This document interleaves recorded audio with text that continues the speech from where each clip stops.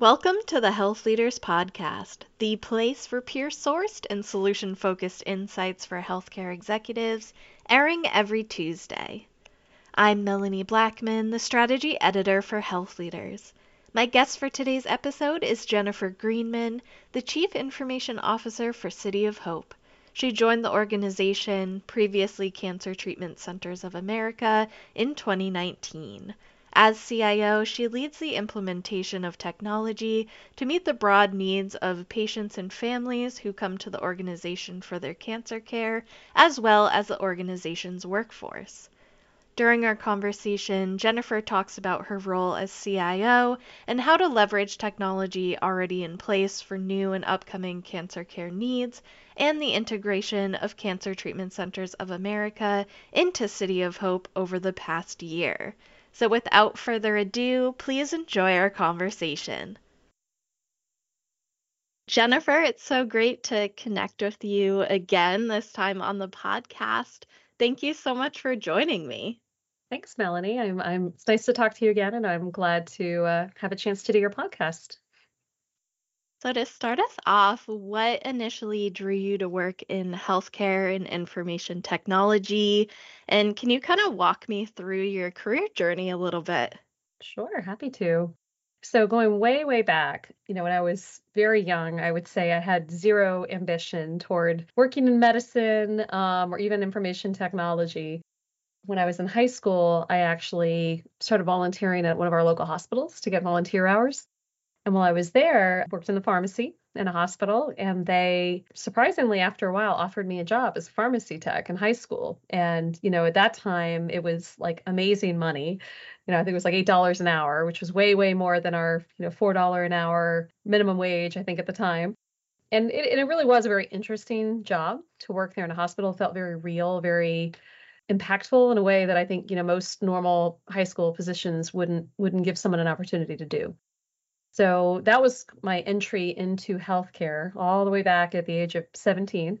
And I continued to work in both that hospital as well as another hospital pharmacy all the way through high school and even part of the way through college. That time, though, I still had no real strong ambition to work in medicine.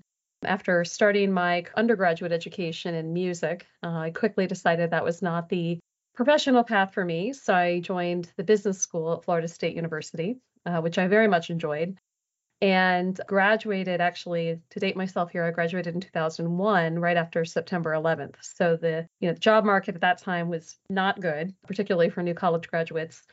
But a company called Cerner Corporation in Kansas City was hiring a lot of new business school graduates from Florida State, where I attended. So I was fortunate, very fortunate at the time, to have gotten a position with Cerner and learned a lot about healthcare software implementation, electronic medical record implementations at a pivotal time, as organizations were moving very rapidly from paper medical records to electronic medical records. So happened to be, the right place at the right time, and really felt more of a passion as I did starting in high school to work in healthcare and to apply my business, my IT skills in this space. Worked at Cerner for a couple of years. One of my clients during the tenure at Cerner was a hospital called Bayfront Health System down in St. Petersburg, Florida. And I loved the team there. I loved the people who worked in the hospital. I felt like I learned more in, a short time at Bayfront than I had learned really at all in any of my prior years of education or professional experience. So joined the health system about 2004. And continued to work there all the way until 2013, progressing from systems analyst all the way through CIO at the time I left. So around 2013, I was ready for, more professional growth. Bayfront had been acquired by large for-profit hospital operator at that time, and just had my second child. And I thought, this is a great time to look for another professional opportunity. So I was able to get a job at Moffitt Cancer Center in Tampa, Florida, which actually was a lot closer to where I lived at the time, and was fortunate enough to get a job at Moffitt as senior director. And then, much to my surprise, was promoted to the role of CIO at Moffitt about a year later, working for a wonderful leader named Mark Hulse, and worked at Moffitt for Mark for a few years until he left for a great opportunity. Continued to work at Moffitt until 2019. And at the time, I was also ready for more professional growth, was introduced to Cancer Treatment Centers of America, which is now called City of Hope, and viewed that as an opportunity to impact oncology care at a national level. It was similar in mission, scope, focus, direction as what I had had at Moffitt, so it was a great fit for me professionally. I think in all of healthcare, there's this intrinsic motivator to help patients, to help advance our clinicians' quality of care delivery, our patients' quality of life, and saw that as a great opportunity to really influence and make a difference at a national level here at CTCA, now part of City of Hope. Having worked at Moffitt, I was familiar with the unique challenges and opportunities that are inherent to this industry, and know that, just as the disease burden of cancer on patients and their loved ones is tremendous, I think anyone who has dealt with cancer on a personal level understands that the emotional and cognitive burden experienced by physicians and nurses and scientists who treat them is also significant. So this role, as a technology leader for cancer centers, makes me feel a profound responsibility to help empower our workforce with digital solutions that can help ease this burden wherever possible, so that our clinicians, our scientists are able to cure patients, to improve their quality of life, to provide them with some meaningful relief for the experience that they're going through, which is tremendous. It sounds like such a great career journey, and I love that you were, introduced to healthcare in high school, but didn't necessarily fall in love with it until later on. I've heard a lot of different stories and a lot of different career journeys from different healthcare executives, and it's always so interesting how diverse the experiences are. So thank you for sharing yours. In your current role as CIO, can you talk a little bit about how you choose the best technology to help the organization's workforce and support them, as you had mentioned? And how do you choose the best tech to address the needs of the cancer patients?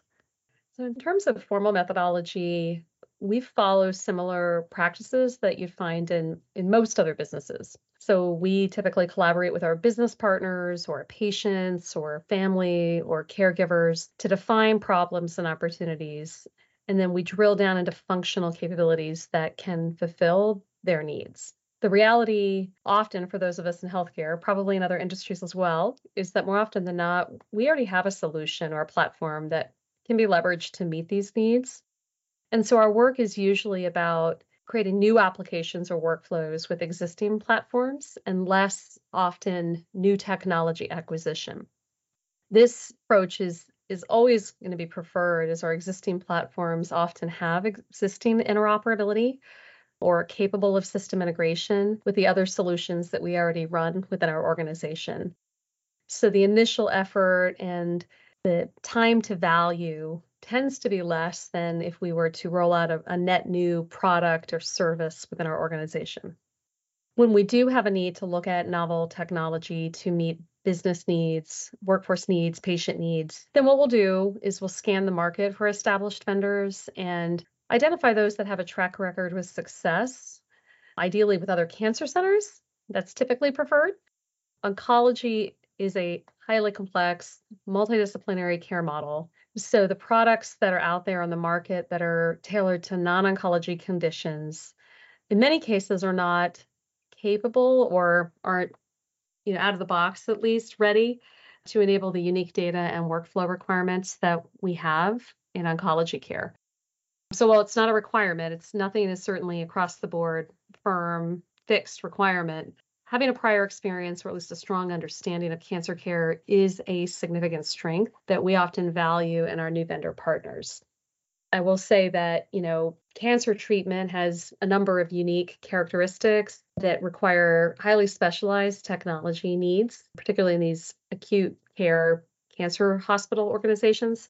Our high quality cancer care requires a team approach. And so coordination across the care team can be impacted both positively and negatively with technology. So I personally am energized by the potential opportunity for disruption in the space, and looking forward to how we can drive innovation and transformation with new partners, new products, new services applied to our industry.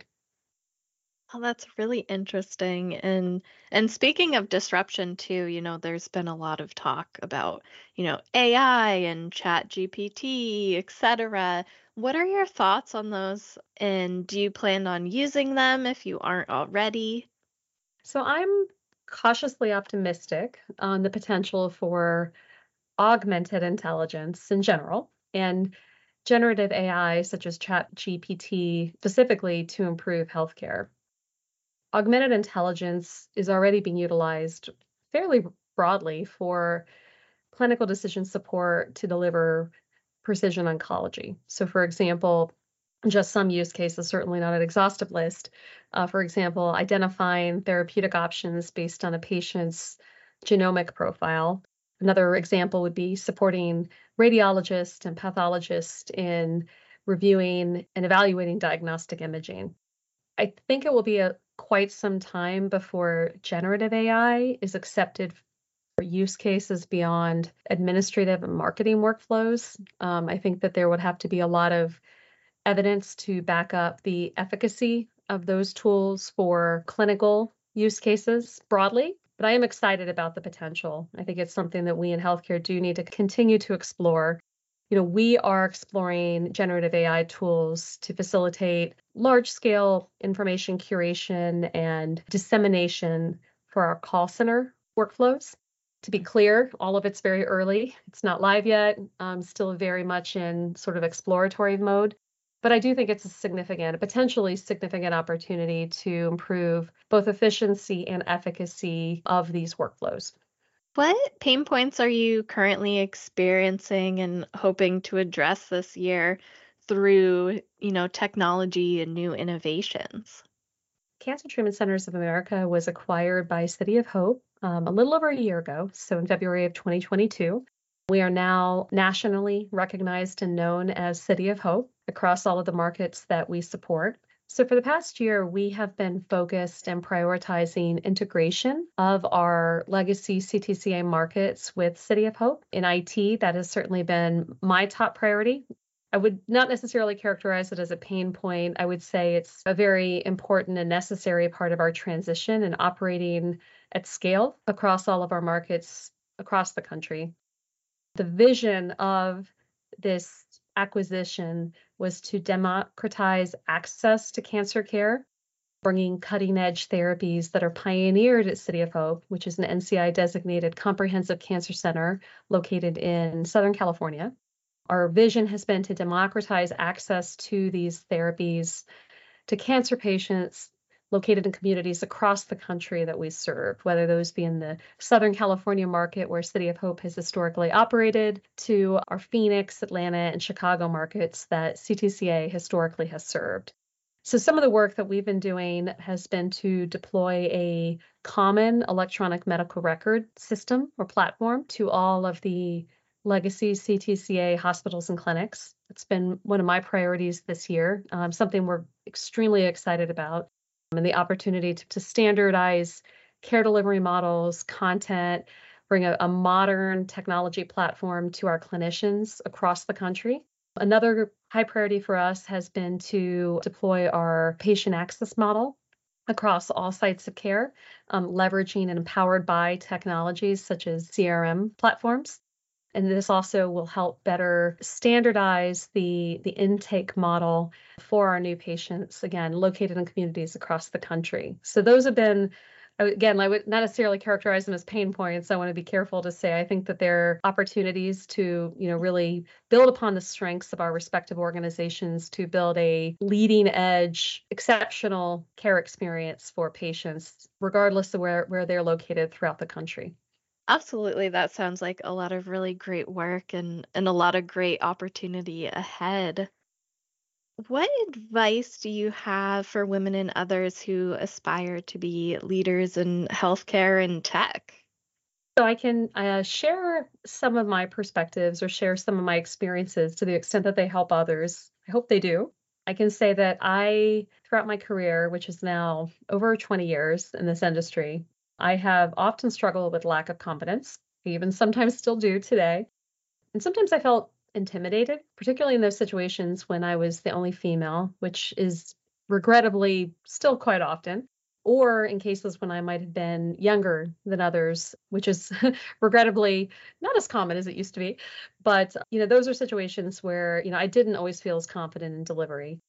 I shared this insecurity once with a very wise colleague, and she told me to remind myself in these circumstances that I have earned my seat at the table, that everyone brings a unique expertise, a unique value to the conversation, and mine is information technology leadership and healthcare.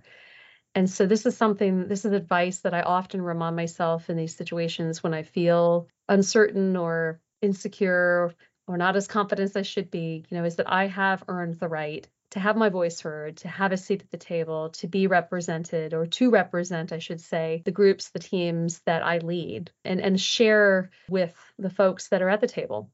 And this has really helped me, bolstering my own confidence to speak up, to be heard, even at the times when it doesn't feel comfortable to do so. And that's, like I said, is still quite frequently, unfortunately, even after, over a decade of being CIO. I've also noticed that some, and perhaps many leaders, particularly female leaders, don't always feel comfortable with self-promotion.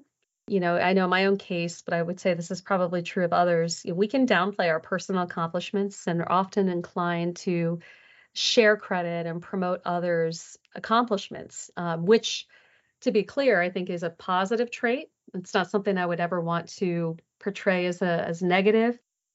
Unfortunately, in professional settings, it can, I think, put us at a disadvantage compared to our peers who are very adept at self-promotion.